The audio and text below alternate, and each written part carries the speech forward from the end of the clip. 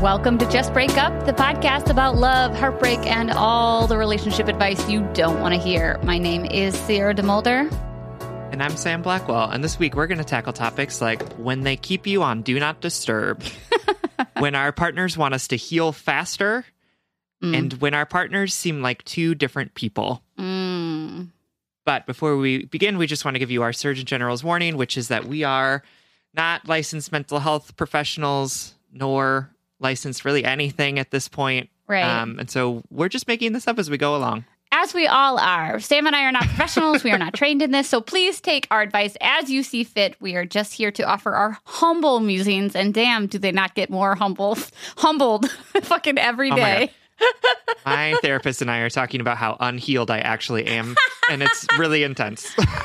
I have learned so much just from the podcast, from like listening to people's letters, listening to your advice, just over the process about like the last almost 3 years in July.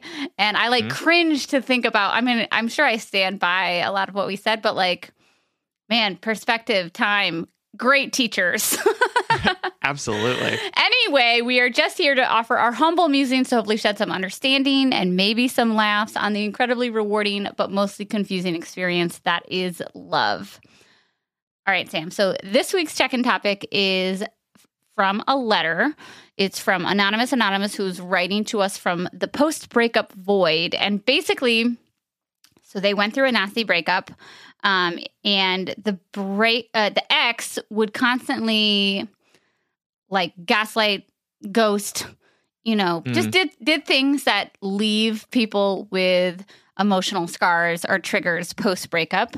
And the question's essentially about these post-breakup triggers and like how to deal with them, because Anonymous is experiencing them in their like daily life now, with their friends, like when their friends don't text them back or they ghost on plans or they just like fall through on them or whatever.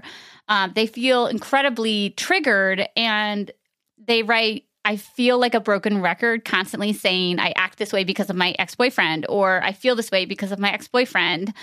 And they're just wondering, like, how do you move forward from those triggers? How do you process them in real time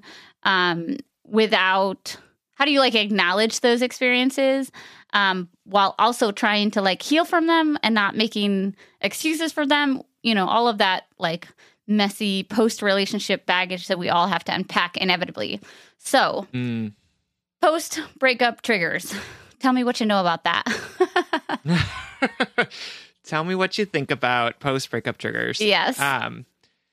Yeah, I mean, I think a lot of us probably walk through the world with post-breakup triggers around the ways that our exes behaved. Like, I mean, exactly what Anonymous was talking about, too, of like not calling or like staying out really late and me not knowing where somebody is like a big one for me, because that was a hallmark of my previous relationship. Yeah, I'm sure. Do you have some, too? Yeah, inevitably. I think my response to you is actually best summarized in like my answer to Anonymous. So I'm just going to like ignore what you said. Oh, great. Love it. But so like upon leaving my most toxic relationship, and not just like, let's pause and change the language, because it's not just my most toxic relationship. It was the relationship that most prominently made me question my understanding of reality, right? Mm-hmm. So it is, we're often triggered by relationships that make us question the rules of engagement that we started the relationship with, and then we have to deal with these new rules post breakup that like our shitty exes left us with, or whatever, whether they're new rules or triggers or whatnot. And so yes, I have experienced that. And I think about them in that context in terms of like life pre this relationship and life post this relationship, and the ways it's, I think about it like a historical era, how did this civilization develop and how did it crumble, And, so moving forward into the next era, the post-breakup era, I try to approach those triggers like I try to explicitly remind myself that those rules of engagement that my ex gave me are not universal rules, even though they felt like they took over my life and my perspective. Even though I still see through that lens sometimes, through that shitty ex lens, the way they taught me to think about my body and my exes and my shame and whatever. But the first step for me to letting go of those triggers is to recognize that that is a relic of them and not a staple of me, that those thinkings or thought patterns. Because that's what a trigger can be sometimes, right? Is that like somebody doesn't text you back and then the thought pattern becomes they don't love me, they're abandoning me, they're not showing up for me, I'm unlovable, whatever. So yeah, just trying to like reroute those thought patterns. And I know it's hard. I mean, we're doing this as a check-in topic. We can't possibly unpack the psychology behind mental triggers. For sure. Yeah, I think that's super real. And I like that you talk about them as being patterns too, right? Because like our brains are so good at pattern spotting, right? Like that's what they're designed to do. They're designed to sort of make sense of chaos in ways that like help keep us safe.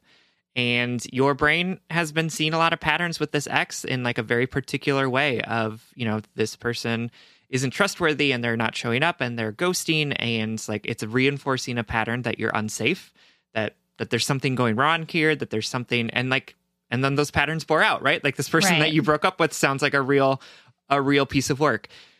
But so what can we do to also use that amazing pattern spotting that you're so good at and use it for positive ways instead? And instead of saying, here, the pattern is that my friends keep ghosting me, instead being like, no, the pattern is that my friends consistently show up. Sometimes they ghost, but there's a whole pattern here of positive, supportive behavior that I might be ignoring because I'm in such a mode of like, I feel unsafe, I feel scared. So where can you find patterns that actually affirm good things about the people around you and affirm the love and support that I'm sure that these friends are bringing into your life? Wow, I love the idea of that these systems of existence or of thought patterns are we create as a means of survival in stressful situations. And honestly, they help us feel a sliver of control in a chaotic moment. When your ex doesn't text you back, oh my God, they're, like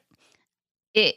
No, none of us wants to sit in those feelings, you know what I mean? Nor do we, right? Naturally. I just love the idea of reframing that. So also, it takes some of the self-loathing out of that equation. And I don't know if Anonymous feels that way, but I know for me, every time I felt triggered by my ex, it's not like I was like, oh, fuck you. It was, fuck me. Like I fucking... It was, I can't believe I'm still dealing with them. I can't believe I still feel this way. Or it was, you know what, so-and-so was right. I am unworthy. I am all of these things, But instead, thinking about it like, wow, Sierra, you carried a lot of stress around from that relationship and you were under a lot of pressure because that ex was really controlling and really changed and challenged the way you thought about your own self-worth and the way you interact with the world, and you responded to it now, like you responded to it then the best that you could in the way that allowed you to survive and thrive. And now you're still responding that way, but you don't have to do it that way. You can pause. You're on your own terms now is I guess what I'm saying. Mm-hmm. Absolutely. Yeah. So that's post-relationship trigger check-in. Great. PRTCI. Done. We did it. All right. You want to dive into our letters? All right. This first letter comes from Situationship, which I love. Love that one. Who's writing from a merry-go-round in USA. Thank you for all of your words of wisdom and confidence. I love and appreciate you both. Aww. I've been in a situationship for about a year now. We've been through a lot. Character development, COVID, significant life changes, meeting the parents. Time out. Character development sounds like a novel. Yeah, no, is that like a term that I don't know? Probably like literally like your character, like hard, like I don't know, what do grandparents say? Like, hair on your back, your feet. Oh, like, yeah, it like builds character. Yeah.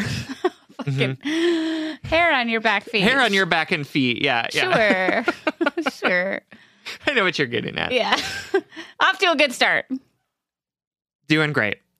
After having the third and final, what are we, where is this going talk, I finally get it. I'm not his girlfriend. He doesn't want commitment. It's taking some time, but this time I have no hope or expectations from him. Possible hypocrisy coming in, ? However, there are some things that bother the hell out of me. I'm very observant of behavior, or maybe a little low-key paranoid, but I notice minuscule things, i.e., I recently noted that when I text him, his text tone doesn't go off, but it's not on silent because I hear him getting other text messages from his guy. This detail is important, his guy friends and family. I sent him something on Instagram. Again, no sound notification. I think he has me on Do Not Disturb. That probably is the case because this is not the first time he had done that to me. I personally witnessed with my eyeballs that he had every female on his phone on Do Not Disturb. At this point, we have had up to 2 defining the relationship talks. That was months ago. Some traumatic events occurred in his life, and I became a stable, consistent person in his life. I was then no longer on D&D. Months later, after spending significant amount of time with him and meeting his fam and blah, blah, blah, I asked for the third time, what are we? He told me that he wasn't ready for a relationship still, and he can't give me that level of commitment/monogamy. That can be a different letter for a different day. I digress. We still spend a significant amount of time together. I know that is a toxic pattern I need to break. I'm trying to work on that. And I noticed the last couple of weeks that he'll respond to my messages a little late, and then I noticed that when I text him, I would test this in person, his phone wouldn't ding. So my question after all this context is, should the fact that I'm probably on D&D again bother me this much? I feel a level of disrespect, and it feels a little shady. But at the end of the day, I'm not his girlfriend, and he doesn't owe me that loyalty. I want to call him out on it and ask him why I'm on D&D, but I don't feel justified in doing so because, again, a lovely reminder to you and to me, I am not his girlfriend. Would love to know your opinions on this situationship. Love that plastic horse with a pole in the middle of its body going round and round in circles. Oh, thank you so much for writing situationship. That is a lot for me. Am I over by it? It's hard to say for sure. I also was just like giggling the entire letter because, like, not giggling at your hurt feelings, situationship, but I'm just gonna call you ship because, not giggling about your hurt feelings, but giggling about the level of like detective. I've tested this. I've seen with my eyeballs. It's just like very. I don't know if I've ever DM'd somebody. No, I totally have DM'd somebody in the room, like when my sister and I are spacing out and sitting on opposite sides of my couch. I'm like, look at this funny cat befriending a fawn, Yep. But love your detective skills. Think that they could be applied a little bit better in different places. Like, right? Is this man your friend? Or, and this is a metaphor, is it like a position at your dream job that you're just like hoping will open up for you one day? So instead you're just like working a shitty unpaid internship at this place, waiting for them to hire you. Metaphor.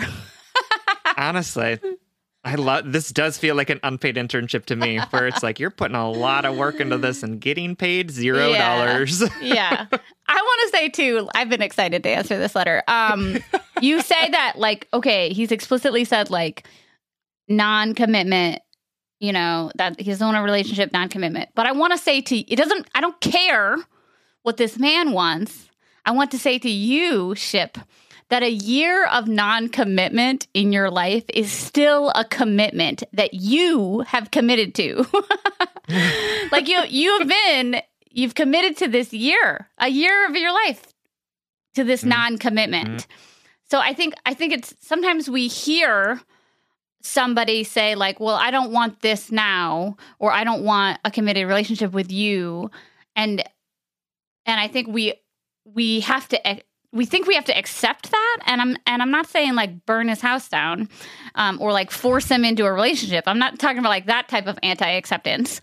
Mhm. I'm just saying like it's such an interesting move that I see done again and again in my life, in my friend's life, in our letters, where people say like, I don't want a relationship, and the other person says like, oh, okay, that's cool, even though I do want one. So I'm going to hang around and give you everything you would get if you were in a relationship with me, waiting for you to want to be in a relationship with me. You know? And then tell myself that I can't hold you accountable because I'm not your girlfriend. Right. Like, it's just like, And this is, just to be clear, is to be explicit, this is not like a bullshit purist argument about giving away the milk when the cow, what is it? Give the cow. Why buy the cow if you can have the milk for free? Which let's. I don't give oh a my God. Yeah, like I just want to explicitly say this is not that. I don't care who people sleep with and in what context and social arrangements they sleep with people. I'm saying if you want a relationship with somebody and they don't want a relationship with you, but they still get access to you in ways that feel almost romantic, almost relationships, it is not our obligation to immediately accept the terms that they have created for this situationship. You have a say in this too. And it sounds like I joked about using your detective skills to be like, is he your friend? You know, like, that's what I want to know. Like, is he your friend? Or is he your capital F friend, homie? Don't want to sleep with him? Like, just want to be a great friend? Not that friends can't sleep together, but... Or is he somebody that you're waiting in the wings for? Yeah, sounds like a lot of waiting in the wings, for sure. At least from what I'm getting from your letter. Yeah. Yeah, and I think, let's just talk first about like the misogyny of placing all of the women in your life on D&D is just like, that's just, I cannot with that. I'm not going to lie, Sam. I'm going to confess something right now. I wish at a shittier, more unhealed time of my life, I wish I knew about this feature. I didn't, and I could have really benefited from it in a really toxic way. Literally looking back on some of my worst life choices, I'm like, dang, did not know this was a thing. For sure. It is a very convenient feature, especially if you're part of group chats where like, oh my God, people you don't want your phone going on, and it's like, oh my God, everyone's having a conversation and I don't have time for this. But let me tell you though, I do not miss being a toxic piece of shit. Good. I'm really glad to hear that. You are healing. I sleep way better at night now. Okay. Anyway, you were saying. No, I just like, that's some misogynistic bullshit that I don't have time for. And the second thing is that like, why do you want to be involved with a man who is so uninterested in the things that you want to say that he puts you on D&D? Like, it's just again, like Sierra was saying, like, use these detective skills around like, what is this man actually bringing into your life? Because it seems like you're being really supportive of him in his times of need, which is a very wonderful thing for you to do. Yes, I love that about you. And secondly, you are like reaching out and trying to like create this friendship. And he's like, this person is so unimportant to me that I will put her text messages on Do Not Disturb. And here's the thing, and I wrote this down, and I'm just going to say it because like, Sam. It's so... The reason that this man has you on Do Not Disturb is because he doesn't want your name popping up when he's around other women. Like, I don't... Like, that's it. It's just, like... I don't know him, so I don't know if that's actually true, but like I cannot think of any other reason why he would only put the female people's names in his phone on D&D, because he doesn't want your female name popping up when he's around other women. I hate that. So that it's just like, I am so upset with the fact that he's like getting away with it, and like that we live in this society that is like, oh, this is okay behavior for someone to exercise. Like, yeah, you can be this misogynistic piece of trash and like string this person along for however long you want, and no one's going to hold you accountable, because if somebody does, then she can't do that because she's not your girlfriend, and then she's just like a crazy person, blah, blah, blah, blah, blah. Like, crazy fuck bitch this, path. fuck it, fuck every part of it. Like, I do not like this man. I want him out of your life. You don't know this man. I don't know this man, but I don't like him. I just want him out of your life. I don't want to have to think about him anymore. Like, that's how I feel about it. I'm just like, I don't want to see you. Bitch, where was this when I was with other people that were shitty? Like, why didn't I get this treatment? I don't want to put my energy on him. I don't want to think about him. I can tell this to Ship here. If I had said that to you, I would cry for you years. would have been like, literally oh, for absolutely. Years. No, I would. You just would I'd stop talking to me and be like, oh my God, I'm so ashamed to talk to Sam now. I would or I would be like, you're right. He totally is awful. I'm so sorry. And then I date him behind your back. Oh, absolutely. You just wouldn't tell me about him. Like, that's why I had to say all these things, is because if I didn't, you just wouldn't tell me about what was happening in your life. Literally. I love that that unhealed time of my life. Okay. Anyway, I want to say this too. Ship. It tickles me that your question is, should the fact that I'm probably on Do Not Disturb bother me this much? Not,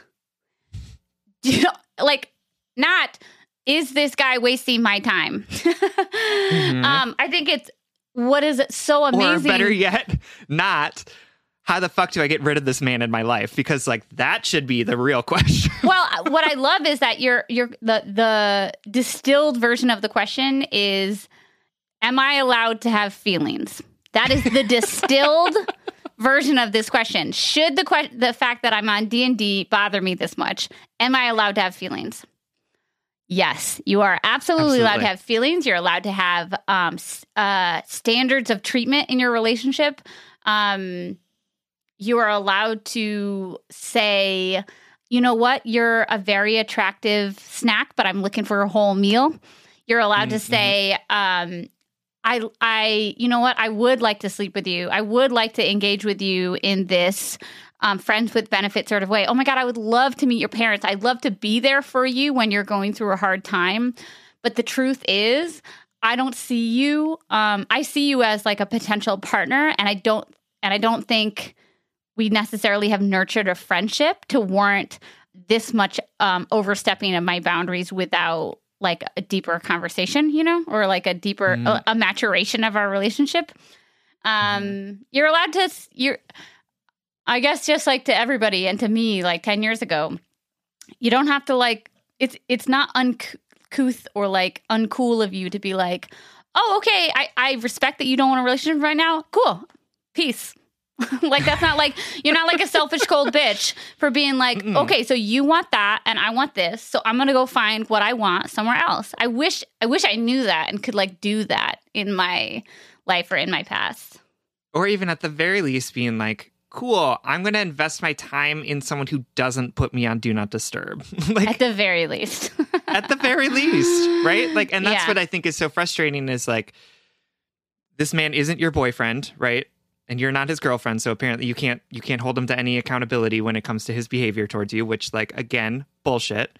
And this man is clearly not even that good of a friend to you. like a good friend, if I found out a friend of mine had put me on Do Not Disturb, I would be furious. Like, I would be like, I don't understand. Well, you'd have your feelings hurt. You'd be like, what? Absolutely. Yeah. I would be like, what about the things that I'm texting you do you not want to hear? Like, I would be so mad. And the fact that you are wondering if you're allowed to be mad about this, it's just like mind-boggling to me. Like, it shows you our immaculate ability to absolutely. Yeah, I won't even finish that. You know what I mean? I don't even honestly, say it. It's like, it's so profound. Our own needs, or to question the validity of our feelings. For sure. And it's like, I love that story that you tell about that guy that you had sort of that not relationship with for like a number of years. And then you were like, wait a minute, he's not even a good friend. Like, he's not even treating me like a good friend would treat me. I was like, oh my God, we're best friends. Like, we're like destined to be together, but we can never be together. And then like after years, I woke up and I was like, this is not what a good friendship feels like. This is not a good friend.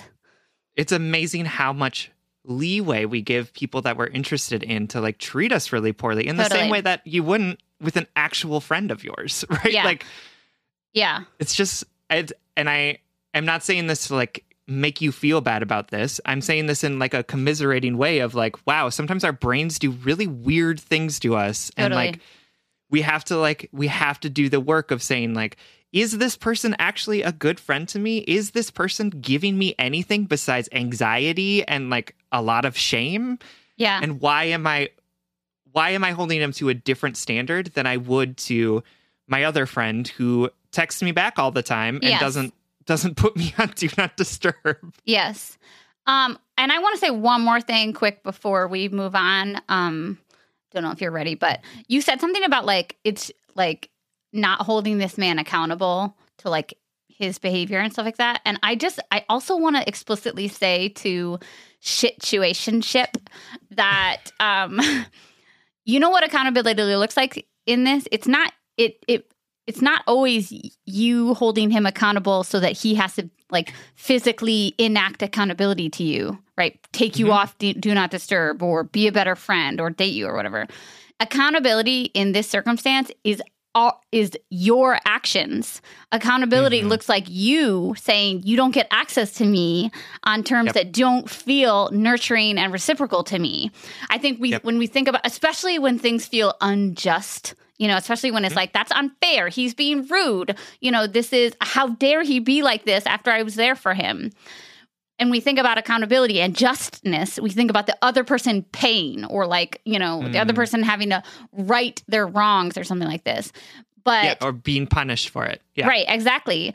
But honestly, the more well-rounded, healed, peaceful, not like anti-conflict, but inner peace, inner strength way to go about that is say, accountability looks like you don't get access to me anymore.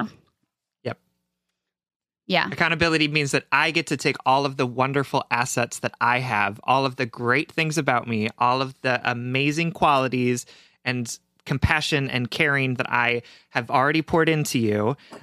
You don't get access to those things, right? And there's, right? Like you are bringing so much to the world with all of the amazing things that you have, all of the amazing traits and amazing, compassionate, caring love you bring into this world, right? You are not a deficit that has to be filled by someone that you have to trick into wanting to be with you, right? Yes. You have things that he wants that you are giving to him freely, and you are worth keeping those things and giving them to people who are actually going to appreciate them for what they are. And like this man clearly does not. Yes. Yep. All right. Situationship. I laugh every time I say it. We love you. We wish you luck. Thank you so much for writing. Spring has sprung and summer is just around the corner. Packing your bag with sunscreen, your emotional support water bottle, and that steamy beach read. But wait, this year there's a new kind of essential that's right at your fingertips. Dipsea is an app full of hundreds of short, spicy audio stories. They bring scenarios to life with immersive soundscapes and realistic characters. Discover stories about second chance romances, adventurous vacation flings, and hot and heavy hookups. And get this, there's a growing library of fantasy series with werewolves, Greek gods and goddesses, Regency era historical fiction, my absolute favorite, and fairy smut to explore the bounds of your pleasure. New content is released every week, so in between listening to your favorite stories again and again, you will always find something new to explore.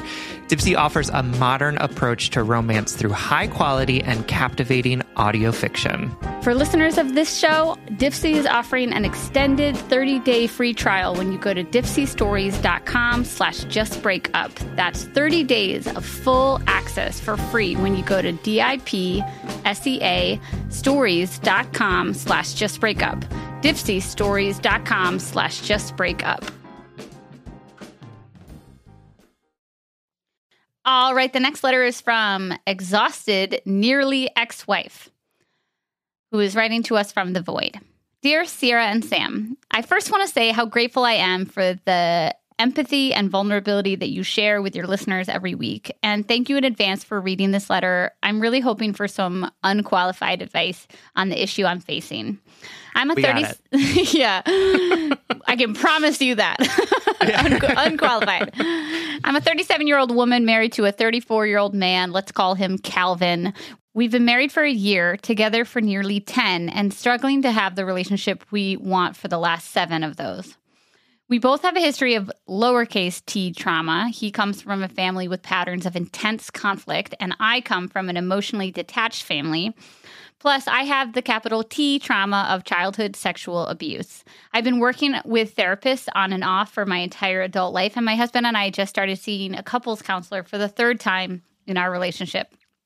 I was very upfront with Calvin about my sexual abuse when we started dating, and his response to my disclosure was empathetic and warm and made me feel safe with him.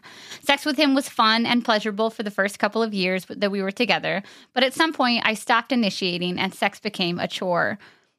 I almost never feel like having sex. I entertain the possibility of being asexual, but I don't think I am.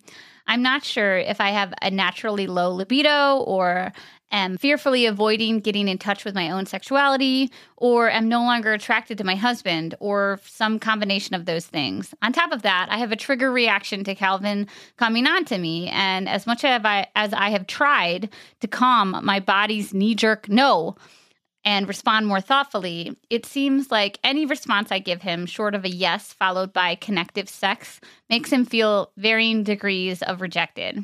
Am I right to think that I'm not responsible for causing his pain in those moments? Sex is really important to Calvin, and when we do have sex, he always tries to make me feel safe throughout by checking for my consent, respecting my boundaries, and reassuring me. But he wants to get to a place in our sexual relationship where we are pushing each other's boundaries in order to explore new, exciting, or kinky things. Even though that sounds like a normal place to be in a long-term relationship, it sounds scary to me. If it's important to him, I want to try going there with him, but I'm barely able to know and express what I want and what feels good. My biggest problem is that Calvin resents me deeply for taking advantage of him by not doing my part to explore my sexuality during the few months that we spent not having sex at our former therapist's suggestions. He resents me for not having done more growth in the time that we've been together. He resents me for not making this work my priority 100% of the time.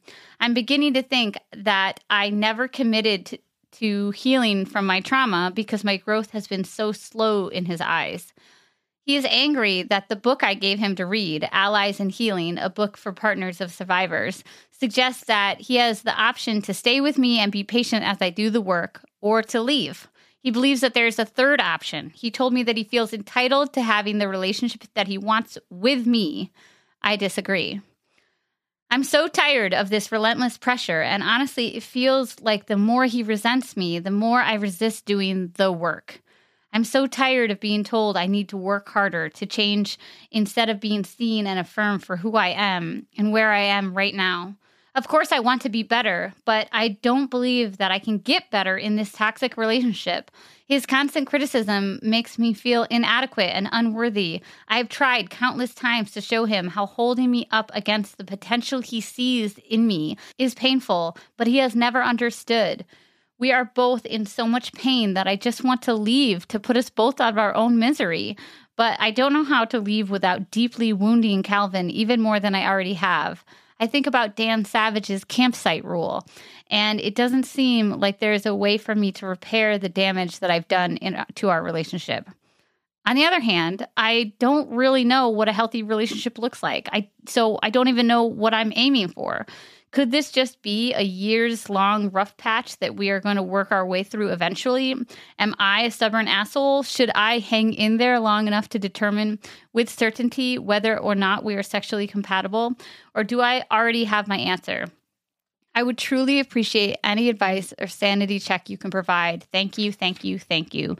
With love and gratitude, Exhausted. Mm-hmm. Oh, Exhausted. Thank you so much for this letter and for listening to the podcast. I feel residual, energetic exhaustion just reading this letter. I think when we, there's so many circumstances or things happening in this relationship that tap us out. Resentment, oh my God, it's one of the hardest things to grow in. Resentment is such a hard space to be in. Pressure, feeling as though you're not living up to your partner's expectation. Not to forget the actual trauma that we're processing here. And the sensation of so many years spent trying, and like, I don't know, there's just, I feel tired reading this. I feel like not in a way that you need to feel bad about, but just in an energetic, like, I see your how much your soul or yourself or your body is working right now, and I just want to nod to it. Agreed. I think that the thing you said, that how he's constantly holding you up to the potential he sees in you. Wow. And just like that one, that hit different. That was just like the reality that of the ways in which we can hurt people so deeply by holding them to potential that we see in them that may or may not actually exist, that may or may not be in line with what other people want for themselves. Like, it's just so it's so profound that there are so many ways in which we can cause other people pain, even when we're trying to help or trying to sort of when we see the quote best in them, or the, you know, like their whatever potential could be. Yeah, for sure. Like that toxic positivity stuff too that we talk about as well is like, you know, if you're constantly being held to or compared to the potential that this person sees in you, then they're not really seeing you, right? They're not seeing who you are and loving you for who you are and where you're at, and how painful it must be to be in that situation and sort of feel like your husband's in love with somebody who you can't be, or that you don't want to be even. Like, that has to be really hard.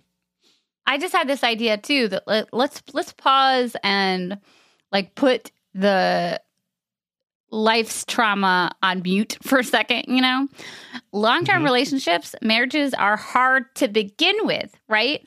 Sex is complicated and nuanced and challenging to begin with. You know, add trauma, add unmatched desires, unfulfilled, you know, ideas of what the relationship will look like,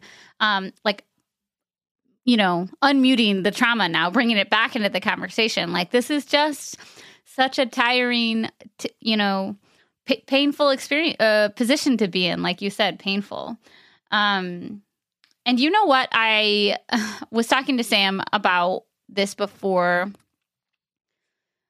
recording. Like, we were like talking about what we were going to say in this letter. And I wanted to figure out a way to validate your husband in that it's okay to want things from your partner, right? Like that we will all have differing desires or differing performabilities or differing outcomes, you know, that don't match with our partners or whatever. And that in itself is okay. Like, his feelings are valid, right? Because they are his own. So I guess there I said it. But more importantly, you know, reading the line, exhausted, like, I just want to be seen and affirmed for who I am, is just it neutralized any further desire that I had in me to validate your husband's experiences. Not that it, you know, if he wrote in, this would be we would speak in a different way, right? Like, everybody's letter to just break up is valid. You know what I mean? Or like, everybody has a right to what their own relationship questions, needs, desires, pains, you know, whatever. But upon reading that one simple line, that you just want to be seen and affirmed for who you are, that is we're talking about a basic human desire, a basic human hypothetical right that we all have, right? An inherent right that you should be seen, loved, and accepted. And not only that, like, celebrated for who you are right now in this moment. You are whole right now, even as you heal, even as you become, even if you look, you know, like, thinking back to the trigger conversation we had in the check-in, like, who, you know, those rules of engagement that I learned from my partner, and how all of a sudden I felt like I was, you know, you feel like you're working on a deficit that you never knew you had when you relearn the rules of reality.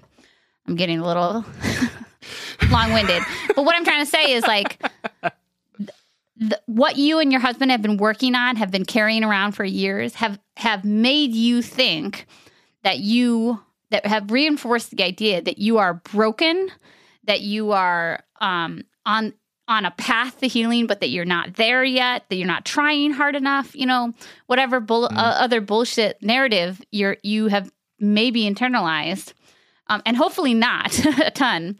But I just want to explicitly say, like, or I want to reverse that narrative to say, you're whole right now. You are lovable right now. You are a great wife right now. You're a great partner right now. What happens is, at the core of all of this is basic incompatibilities that have been like mutated through time, trauma, effort. Yep. Such like that. Absolutely. And the story that it sounds like he's telling himself, and maybe you're telling yourself too, that like it's only the trauma that is like the incompatibility here. And that if you just healed faster, then the incompatibilities would just go away. But there's no guarantee of that. That's a story that you both seem to have bought into, but that it's just a story. You don't know if like suddenly you're going to get to a point where you're like, oh, I'm healed from my trauma, and now I just want to have sex all the time in the way that he wants to have sex, right? Right, like, that's not...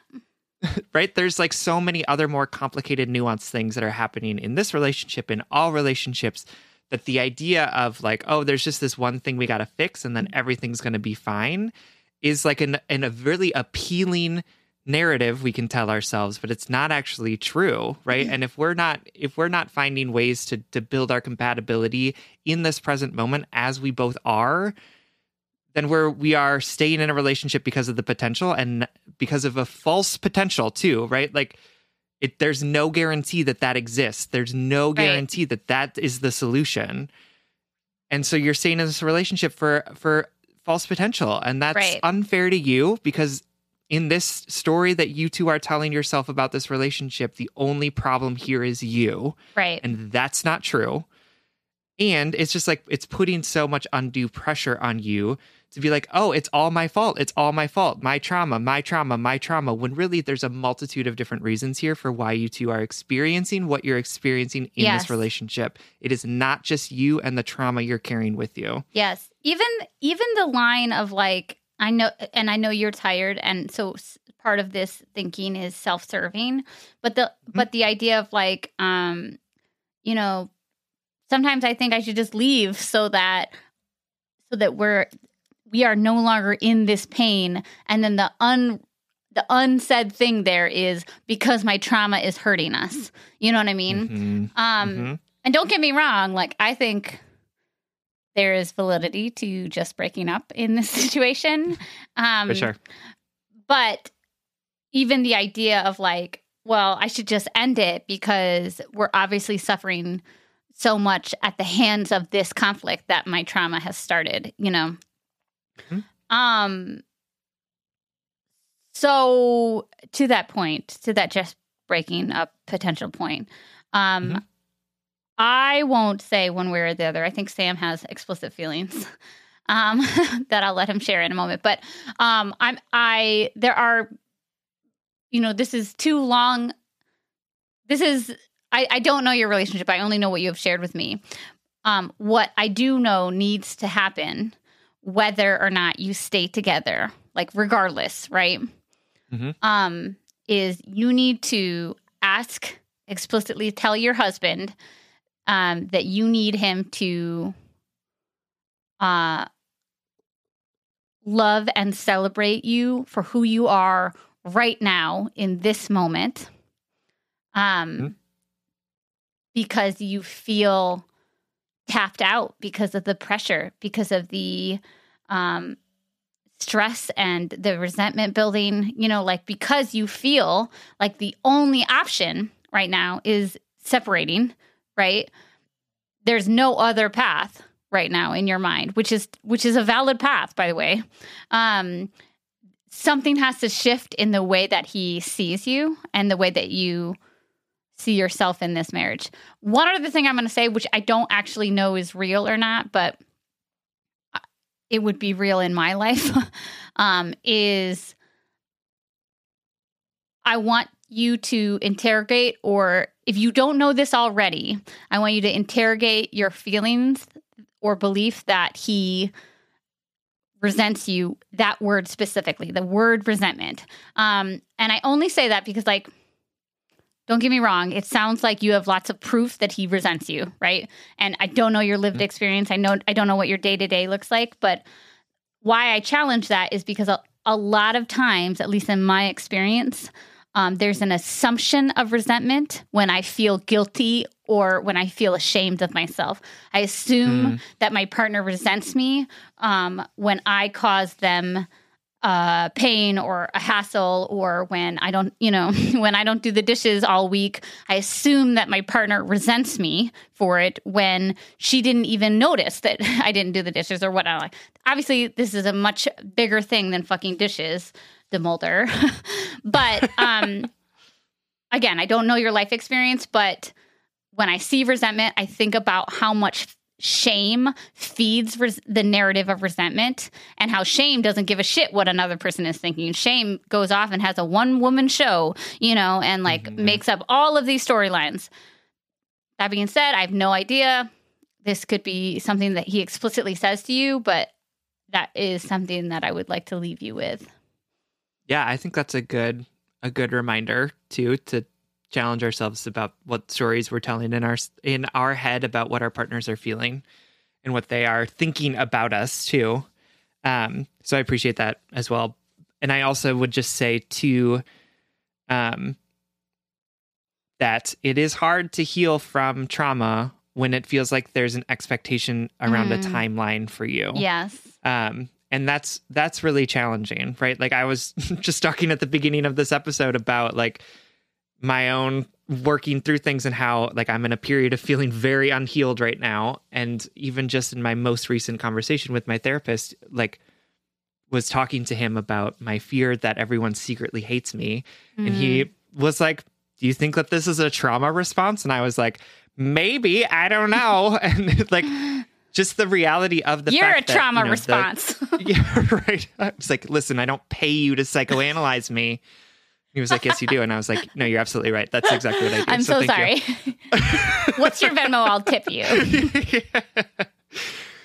But just the reality of the fact that like there is no like healed and then unhealed reality. Right. Like, it's not a dichotomy. There's no timeline associated with it. Like, we are all sort of figuring it out on our own pace, and having the implied, explicit or implicit assumption that you're not healing fast enough, right? And I will say, even if he doesn't say these things explicitly to you, like, that doesn't mean that they don't also exist, right? Yes. And I agree with Sierra, sort of like, well, let's check and make sure that like we're not just we're not projecting our guilt onto other people.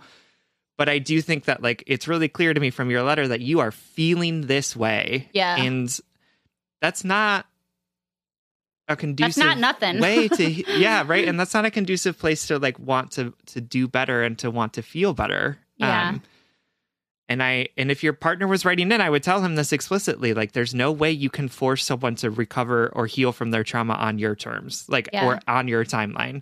And I think that the book that you read is absolutely right, that like he can stay with you and be patient, or he can find what he needs elsewhere. Yeah. But this sort of being in relationship with you and creating this environment of resentment around you is not actually going to help you heal. And I would even say, I think, yes, Sam, to everything Sam just said, like, listen to just what he said repeatedly. I would also say I want to reframe it too, because it's not even about patience. It's about, it's not that intentional, You're not exhausted. You're not healing in a way to intentionally hurt your marriage. You're not doing this to hurt or betray him. And alternatively, it's not, he could have 1,000 years of patience and you could still be incompatible to each other. Like you could Right. still not get, like not have your needs met. And so then that comes down to, will we give ourselves the gift of finding compatibility elsewhere? You know? For sure. Absolutely. It is totally okay if you want to live the rest of your life and never experiment sexually in the way that he wants you to. Right. Like that is an okay way to be walking through the world. It's a beautiful way to be walking through the world. Like, and so my other concern with this too is that it seems like he has an idea of what healed looks like that may not match what healed looks like for you. That may not match. Like, I wouldn't blame you if you were like, the aspects of my trauma that are triggering for me means that I don't want to have like kinky sex and I don't want to experience that. Like, there's absolutely nothing wrong with that.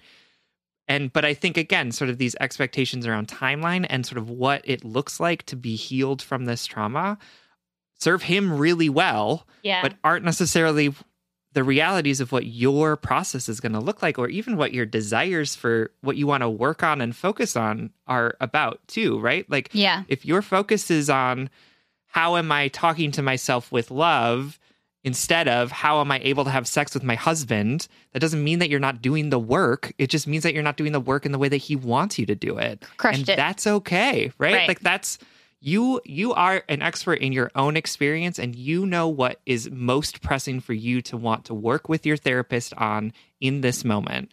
And if it's not having kinky sex with your husband, then that's not a problem. Absolutely. It's literally not a problem. Love that. Crushed it, and Sam. I appreciate the desire that you have to sort of want to meet his expectations and meet him with where you're at and like grow together. I think that's beautiful and wonderful, but it sounds like he doesn't want you to grow together. It sounds like he wants you to grow in his direction, which is very different. It's so tricky. Even just thinking about that dynamic right now, like they both have a shared desire to like see their relationship succeed, but they have it's compatibility. I swear to God, that the foundation of this letter is literally compatibility. And I hate the fact that a 10-year relationship could come down to compatibility and not, quote, work or effort or deservedness or whatever bullshit we tell ourselves. You know what I mean? Right. Or it's not bullshit. It's what we tell ourselves to deny ourselves our basic needs. You know, like I need to work at this more. I need to, don't get me wrong. Relationships are work. I feel like I have to like give a ton of caveats for everything I'm saying today.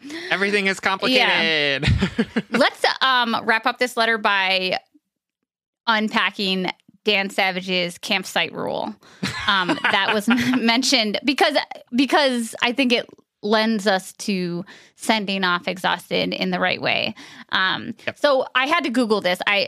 Full transparency, I've never listened to Dan Savage's show, Savage Love, another relationship podcast that ran for 25, not a podcast. Super long. I mean, it started 25. As a radio show. It started as a column in The Onion, and then it turned into a radio show / podcast. And I think he might have been writing it for at least before The Onion too. But it's been going on for 30 years or something. Yeah. So I had to Google it, and the campsite rule is weirdly specifically for partners who are significantly older than their partners. And the idea is, when you go to a campsite, the nature rule is leave the campsite in better conditions than you found it. And so translating that to love, leave your partner, specifically in the definition that I read of the rule, leave your younger partner in a better condition than when you found them. And let me just say, I don't have great feelings about that. And like I said, Sam has some strong feelings about Dan Savage, but I have not listened to or read his advice at all. But I don't agree with that. I don't agree with the idea of that, particularly in the context of generational differences in partnerships, but because of power dynamics, I'm going to decide what you 20-year-old, but absolutely. Universally, we don't get to decide what's good for our partners. We don't get to that's not love. That's weird, icky, transactional, It's super paternalistic for sure. Yeah. It's super like, I know what's best for you and I'm going to, and I know how to fix it. Yes. Like, and at the core of it too, I just disagree with it. I want you to shit on Savage and want you to like go off of that. But really just summarizing my feelings, at the core of it, I disagree with it too, because yes, it is like a general life goal, like be kind, like do unto others, right? Blah, blah, blah, blah, blah. Like, yes, absolutely. I want kindness in the world. But I know from my lived experience and the lived experience of literally everyone around me, we are going to hurt people's feelings. We are going to unintentionally hurt people in our lives. We disappoint them. We piss them off. We are incapable of being grateful all the time. We are incapable of being happy and kind all the time. And sometimes to leave a shitty, unhealthy relationship, or hell, just a relationship that we don't like, we have to hurt our partners. That is a part of life. It's not a pretty part of life. It's not a part of life that I'd be like, hey, aliens, guess what? We continually crush each other down here. Come hang out. But it's just a fact. So, and it's paternalistic. Go ahead, go. No, and I just also think like what a ridiculously stupid expectation to place on ourselves. Like what? Like not like are you not a human being who is also experiencing like the sadness and the trauma that comes from a breakup? Like, right. Are you not also invested in this relationship and sad to see it go? It's just like. So no, not you're the touristy camper. Yeah, right. Like not only do you have to be able to be in a place where you can caretake for this person, but also like why are you caretaking? Like, right. I don't understand why you think that you are more equipped to be able to like know what is good for this person based on what your expectations of them are. It's just it's a crazy standards too. Cause look at this letter. Exhausted is saying, well, what about this rule? Mm-hmm. I don't want to leave my partner in a worse condition than he started in. Well, what if your life is painful and terrible right now? Exactly. So right? I can't leave him because it's going to be worse. I'm going to wait till he's in a better place and then leave him. Right. This doesn't make sense. I'm going to keep us both in this like well of toxicity until he's feeling better. Yeah. Which is like that's not going to happen because you're in like a well of toxicity. You're in a well. I don't. Yeah. No, I think that Dan Savage just has like a very different perspective on relationships than I do. That's the kindest shit talking you could ever fucking say. And I also just don't appreciate that Dan Savage has this mentality of sex positivity, no kink shaming, like everyone, as long as everyone's consenting, they can do what they want. And then continues to make fun of people who call into his show or who write him letters about the things that they're into. I just think it's very hypocritical and I don't like it. This is why I signed up for you to be my partner. For you to shit talk things I know literally nothing about. I'm here for it. So yeah. Anything else you want to say to our darling Exhausted? Also, Dan Savage is a huge fat phobe. So let's just be really clear about that, is that he like makes fun of fat people and like will tell people to lose weight all the time. Yeah, so listen to Just Break Up instead. I love it. Anyway. All right. Thank you so much for writing Exhausted. You deserve to feel good about yourself. You deserve to not be so tired. Absolutely. And just know that there are two people across the world who are holding you in their hearts and trying to take a little of that exhaustion away. Yeah. We love you. All right. Our next letter comes from Anonymous, who is writing from the void. Anonymous writes, my boyfriend, 26, male, he, him, and I, 23, female, he, she, her, have been dating for almost a year. He is my first relationship. I'd only had previously had friends with benefit situations. He is smart, funny, hardworking, attractive, and I love him more than anything. We both see a future together and have openly said we want to be together forever.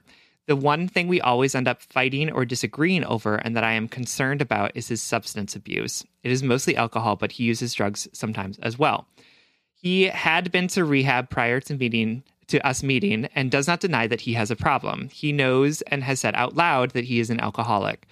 He never becomes violent toward me when he's drunk, but he gets very down on himself, saying how much of a failure he is, how I deserve better, etc., and ends up just passing out pretty early most days. He also says things when he's drunk sometimes that wouldn't really be a problem if they were addressed kindly when he's sober, but instead come out as mean and sounding as if he resents me when he's drunk.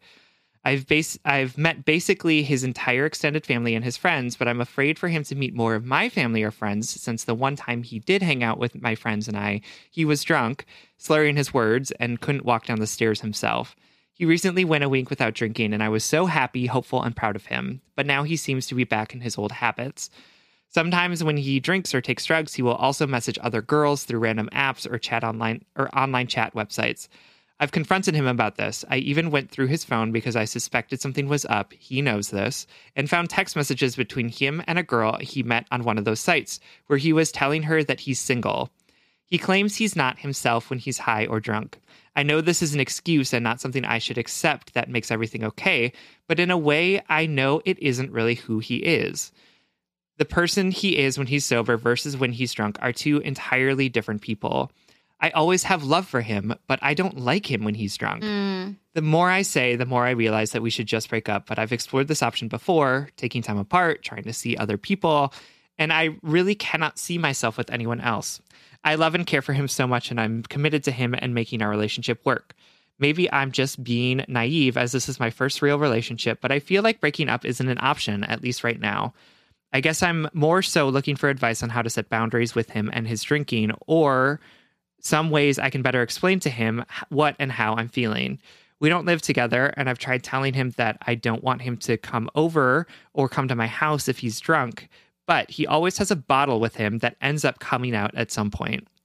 We've gone to therapy separately, but he hasn't stuck with it. I know I don't want to take any big next steps with him, moving in together, getting married, having kids, if he doesn't make more of an effort to change and get help, but I'm afraid I won't be able to stick to those boundaries when the time comes. I also don't want him to feel like my love is conditional on whether or not he drinks.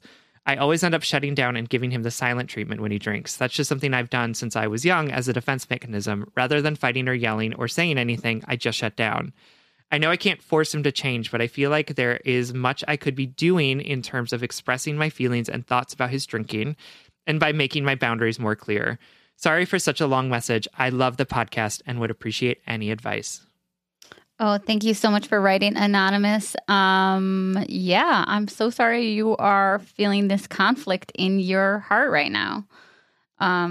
As somebody who has processed substance abuse through a partner, I know that it can be really confusing because you're seeing multiple people at the same time. Like you're like trying to make sense of how this one experience of your loved one can be the same as another experience of your loved one, and how to hold people accountable or make space for your needs or feelings during that time can be also very tricky because there's this narrative of, well, this isn't me, it's the substance or whatnot. And that I know how confusing that could be, especially because of the fact this is your first relationship. And I don't mean that in an ageist or shitting on your experience, or, you say I might be naive. I don't think it's that. I think, but it does add to the complication of trying to navigate where do your needs fit in this relationship, because it sounds like you really want it to work more than you want to experience the pain and the disappointment that you're experiencing at the hands of this man. For sure.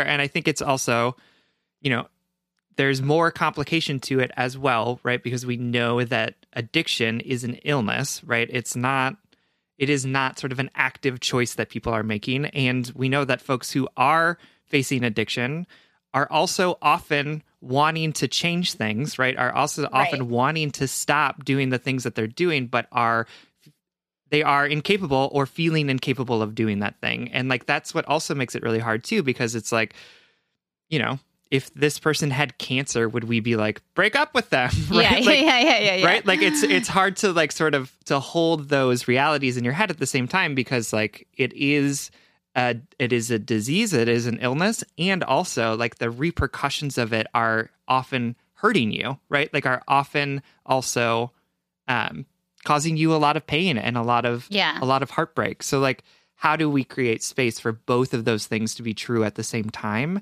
And how can we show a compassion to our partners and also to ourselves? And what if that compassion feels like it's in opposition to each other? And it totally will. I mean, loved ones of addicts will tell you the fine line of trying to figure out whether you are supporting your loved one or enabling them. You know, whether you are supporting your loved one or and at the same time denying your own basic human needs. What's more important in that scenario? You know, it's difficult. Right. But I will say there's something like on the basic human level, there's something so painful to me about the line when you say, you know, you can't see yourself with anyone else. You know, you're 23, you have just started your romantic relationship life journey, you know, that will go on for the rest of your life, hypothetically.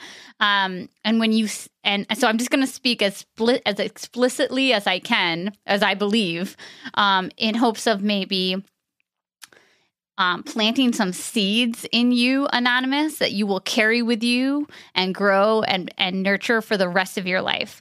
When you tell me that you can't see yourself with anyone else, I hear that you cannot see yourself with someone who doesn't emotionally and verbally abuse you. When you say you can't see yourself with anyone else, I hear, you know, I can't see myself with someone who doesn't make me anxious to bring around my friends and family, or someone who doesn't manipulate me. Because also, you know, telling you that texting a girl that he's single and telling you that it's the substance is manipulative, right?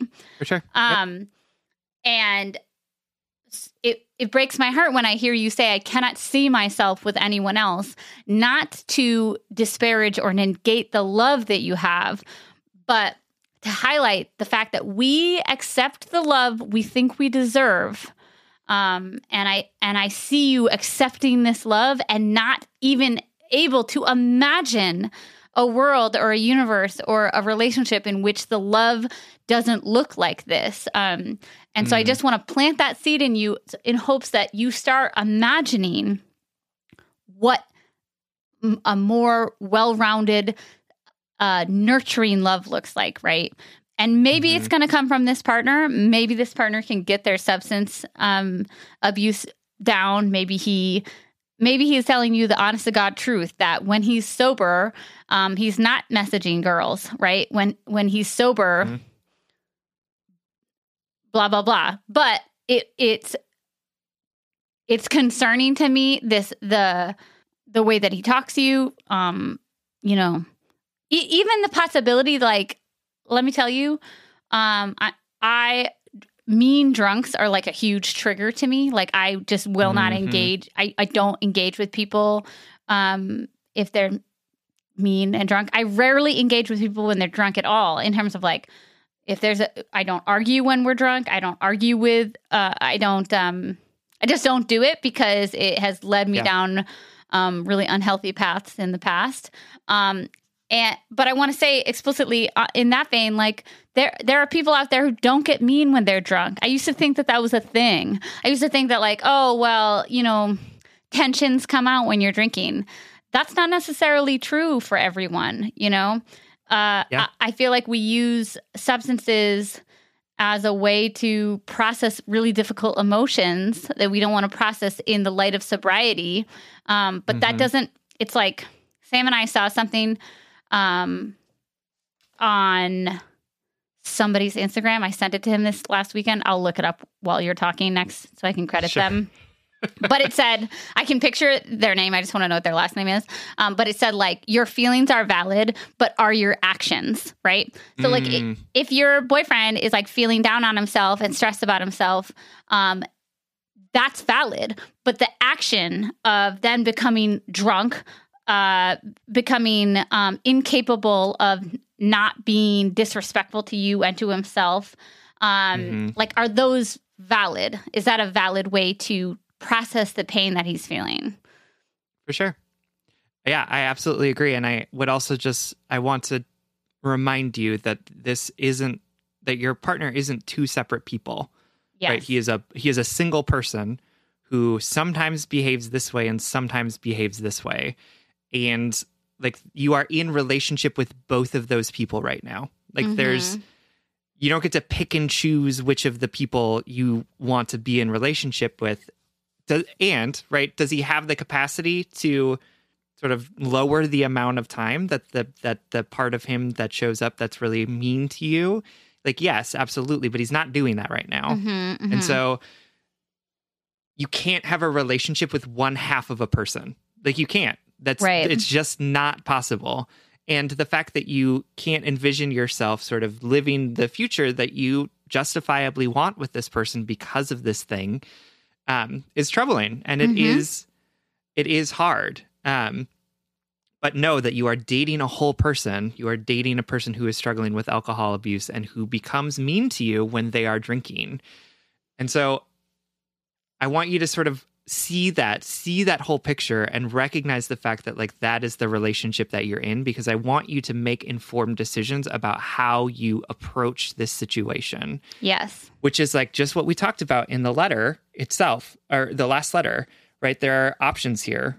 One is that you are patient and sort of do what you can in helping him reach that recovery that it sounds like is a goal for you and for him too. But it is going to also need to have boundaries around the ways that he can treat you, right? And you've said, don't come over to my house and drink. And yet here he is coming over your house and every time starts drinking, right? Yeah. Like, those boundaries are really what's going to help preserve you and create some expectations around like what you both want this relationship to look like. Because I'm sure that he's also not happy with the fact that his drinking seems to be really ruining this relationship too, right? Yeah. I think that's probably also a challenge for him. Or you can sort of remove yourself from the situation because it's unsafe or because it's unhealthy for you, which are all equally valid. Yeah. But the path that this current relationship is on doesn't feel sustainable to me, because it's not fair to you to be, facing this sort of emotional and verbal abuse when he's drinking. And it's also not fair to him to have someone who is going to allow him to show up in ways that he doesn't want to be showing up in. Yeah. I also I want to make space for whatever is leading to this substance abuse. And I also want to make space for, like, your man texted other women and he said he said he was single. Like, that's not what a loving partner would do. Absolutely. That's not what a loving partner who was happy in their relationship would do.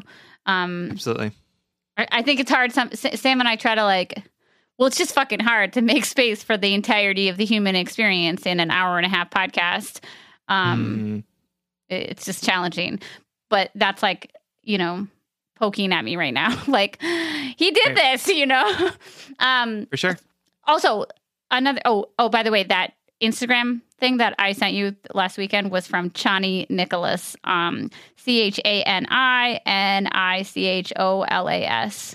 I think that they do astrology books and things like that. I think I've followed them. Oh, cool. Anyway, you write in your letter, Anonymous, like, I don't want my love to be conditional on him drinking or not drinking. And I want to tell you that your love should absolutely be conditional when the conditions involve basic respect, like being monogamous if you are socially, romantically in a monogamous relationship, not being respectful in, like, not being verbally abusive to me, bodily safety, like making you feel safe as though you can trust someone that they're not going to harm themselves or others. And general life compatibility. Like, there's an incompatibility to this partnership right now that I see, in the simple things of, like, not being anxious about bringing him around your friends and family because he was slurring the last time you brought him around a friend, like that. we are brought up thinking that unconditional love is the highest form of love, that it is sanctified and holy and the best form of love, right? But unconditional love makes so much room for toxic justifications of people's bad behavior. You know what I mean? For sure. Absolutely. And I'll say from my own experience, right? Like, I unconditionally love my dad, and also the way that his illness was causing him to treat me and my mom meant that we had to put physical distance between each other. Conditions. Right? We had to put up boundaries, because even though I love him, was also very sick. And that sickness played out in physical unsafety for the people around him. And I spent a lot of time, because this is what people told me to do after my dad killed himself, was to separate the man from the disease, which I'm not going to tell you to do. I want you to see that both of them are existing at the same time, right? Because I can't separate the fact that, like, the worst things that my dad said to me came out of his mouth, even if it was caused by his disease, right? Like, I can't, that is impossible for me to not see. And to do that, it, like, creates this, like, weird thing in my head that, like, doesn't make any sense. So, like, again, I am not a licensed mental health practitioner. And like I said, I am still in my process of healing. But, like, for me, it's like, I can't separate the man from the disease. I love my dad. And also, I am so hurt by the things that he did to me and to my mom. And I have to see that as all being part of the same person, because it happened to me. It happened to me. I can't separate the disease from this person who literally said the worst things in the world to me, in the same way that you can't separate the alcoholism from this man who, when he gets drunk or high, is really mean to you and awful to you and says things that are, even if they are justified in his frustration with you, are unacceptable in how he says them to you. Right. And it's okay for you to say, I love this man, and also I can't be around him. Or, like, I need to find another place to put all of my love and affection, and I can wish him well and hope that he finds the things that he needs to find in order to sort of address these things. And also, it can't be me that's doing it, because I am too hurt by the way that this has shown up in our relationship. Right. You write about what you feel like is your coping mechanisms of just shutting down, giving the silent treatment when he's drunk, and how that has been the way that you've dealt with that conflict in your family or moving, in your life. So I want to encourage you. Well, if it's not, like, explicitly clear already, like, you have a right to take up space in this relationship, even if your partner has a substance abuse problem, right? Mm-hmm. It's not an either or. It's not, let me unconditionally love my partner and allow him to do everything that he wants to do. It is a yes and. You can unconditionally love someone and have boundaries and standards to which they have to treat you. You can recognize that your boyfriend has a substance problem or an addiction problem and have empathy for that, and also make space for what you need in your life, in your relationship, in your what fosters your peace. And I hope that it's not just the idea that someone could love you in this, like, inadequate way. I'm going to say it. This is not. There is healthier, bigger love out there. And then it might come from this man. It might come from this man if you can work through these issues. And it might not. It hurts my heart to think that you would limit yourself to seeing that this is the only love that you deserve. That's not the point that I was trying to say. The point that I was trying to say was, if you have a hard time having verbal confrontations with people, especially, I don't even talk to drunk people, but I would encourage you to write him a letter. And I want it to be about how you feel. How does his drinking make you feel? How do you feel when he says mean things to you, or when he says mean things about himself? How did it make you feel to go through his phone and find those things, right? And I want you to tell him why it's not enough that he says that, well, it's just when I'm drinking. This is just when I'm drinking. That's not enough for you anymore, because you know the seed has been planted. You know that you deserve whole, healthy love, respect, boundaries, peace. You deserve peace. Absolutely. And I think that Sierra is totally right of how can you hold him accountable for the way that he's making you feel? And honestly, that's sort of one of the things that can help people who are struggling with substance abuse issues, is to really see the way in which their actions are hurting people, and to have those people say, I understand that you are two different people when you're drinking, but to me, you're the same person, right? Like, to me, yes. It's always you who's doing these things to me. Yes. And those things are hurting me. So what are we going to do about this? Because I can't be in a place where you're continuing to hurt me. And I know that that's really hard. And I know that, like, one of the most painful things about this situation of dealing with or loving someone who is dealing themselves with, significant mental health issues or substance abuse issues, right, is that there's nothing you can do to change them, right? It's not like you can, like, force them into treatment or make them do something differently, right? It has to be a decision that they come into on their own. And it's hard. It's hard because it's like, Can you not see how much you're hurting and how much you're hurting me? But the reality is that you can't force him to do it. And the only thing that you can do is establish those boundaries and those accountabilities around how he can treat you, and say when he's overstepping those, okay, now I need to remove myself from the situation because I can't handle this anymore. Because it doesn't matter if you're drunk, if you're incapable of respecting my boundaries at any time, then that means that I can't be around you and I can't be with you. Absolutely. Anonymous, I know this is hard. I know this is a painful place to be. And I also know that sometimes it feels safer to accept the love we're getting than to ask for more, ask for what we deserve. If it's scary and painful, sometimes to like say this isn't enough, but you deserve more. You deserve more from this scenario in whatever way brings you more peace.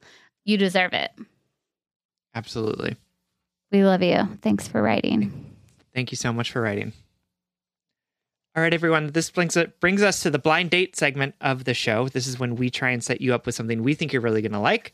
This week, we want to set you up with... It's a brand new podcast that's premiering on Tuesday, May 18th. It's called Truer Crime Podcast by Celicia Stanton. So Celicia is a Minneapolis-based wedding photographer, but also she runs, I think it's a personal Instagram that kind of blew up through photography, but also through like racial and social justice education.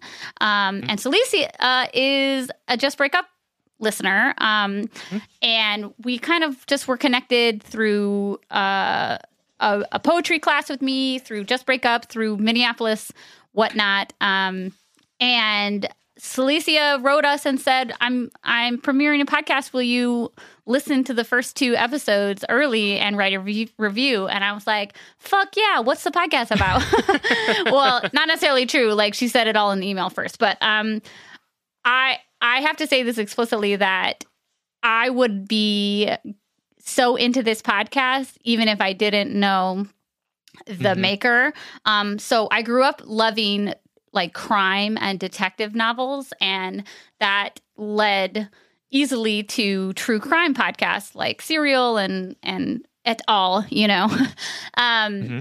But as I matured and as my worldview shifted a little, and as like true crime began to like saturate podcasts, you start to realize that so many of them are incredibly sensationalized.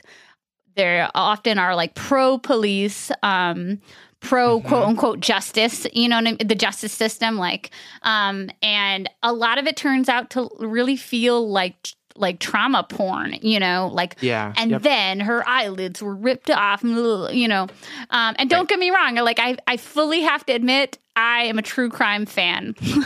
And but it has made me feel like icky in the past because I'm listening to like a sensationalized story about the worst thing that has ever happened to a real human being out there, and Right. a lot of times, what podcasts have missed in the past is like, this is not just the worst thing for the victim, but it's the victim's family. Sometimes it's the person that was arrested and prosecuted. It's their family. It's like there is a ripple effect of what these stories that we listen to for 30 minutes for fun when we drive somewhere, these are real people. Anyway, so Silesia's podcast, Truer Crime podcast, is really founded in the idea of what I loved about listening to the first 2 episodes is like it shifted really well from the micro to the macro. We don't always hear about the humans, the simple humans behind these stories, but also the macro, these systems that are failing so many people behind these stories, whether it is police departments, whether it's justice systems, parole, etc. And I just felt like Silesia did a great job with research, presentation, production. And I have to say, too, that I knew the story. I had heard the story from the first episode, but I truly listened to it as though I had never heard it before because of the way the information was presented to me. It felt new. It felt innovative, holistic, well-rounded, all of those good things. So Truer Crime is premiering on Tuesday, May 18th, which is the day after this episode comes out. Also, Silesia's voice is made for podcasts. You can check out the trailer now if you're listening to this on Monday and you're interested in checking out. You can check out the trailer to give like a little feel for what the podcast is like. But the first 2 episodes air on Tuesday, May 18th. You can listen to it. Spotify, Apple Podcasts, all those good places. And you can follow them on Instagram at Truer Crime Pod. Awesome. I'm so excited for Silesia. I love her. And I'm just so excited for her to get this podcast off the ground. Sounds really great. She was made to do this for sure. I truly like great voice, great narrative, like instincts, great writing, great research. Check it out. Awesome.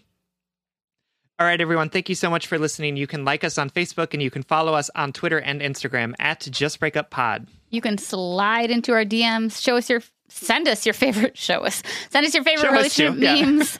But most importantly, you can submit your questions about all matters of the heart at justbreakuppod.com, which is also where you can find our merchandise. Please hit that follow button so that you can get an episode every Monday exclusively on Spotify. And consider supporting us on Patreon. If you support us on Patreon for as little as $5 a month, you'll get an additional bonus weekly episode. That's patreon.com/justbreakuppod. This literally keeps the mics on and helps us reach more brokenhearted souls who need 2 random strangers giving them relationship advice. Original music, recording, editing, producing, all magical things by our amazing friend Spencer Worth Davis, aka Big Cats. You can listen to his music on Spotify under Big Cats. And remember, you don't need permission for how you live your life, for how you heal, for what makes you feel good, for what you feel like you need in this moment. You have an inner stir, an inner whisper inside you that can tell you what's right for you. And you don't need to justify that whisper to anyone else. And if all else fails, just break up.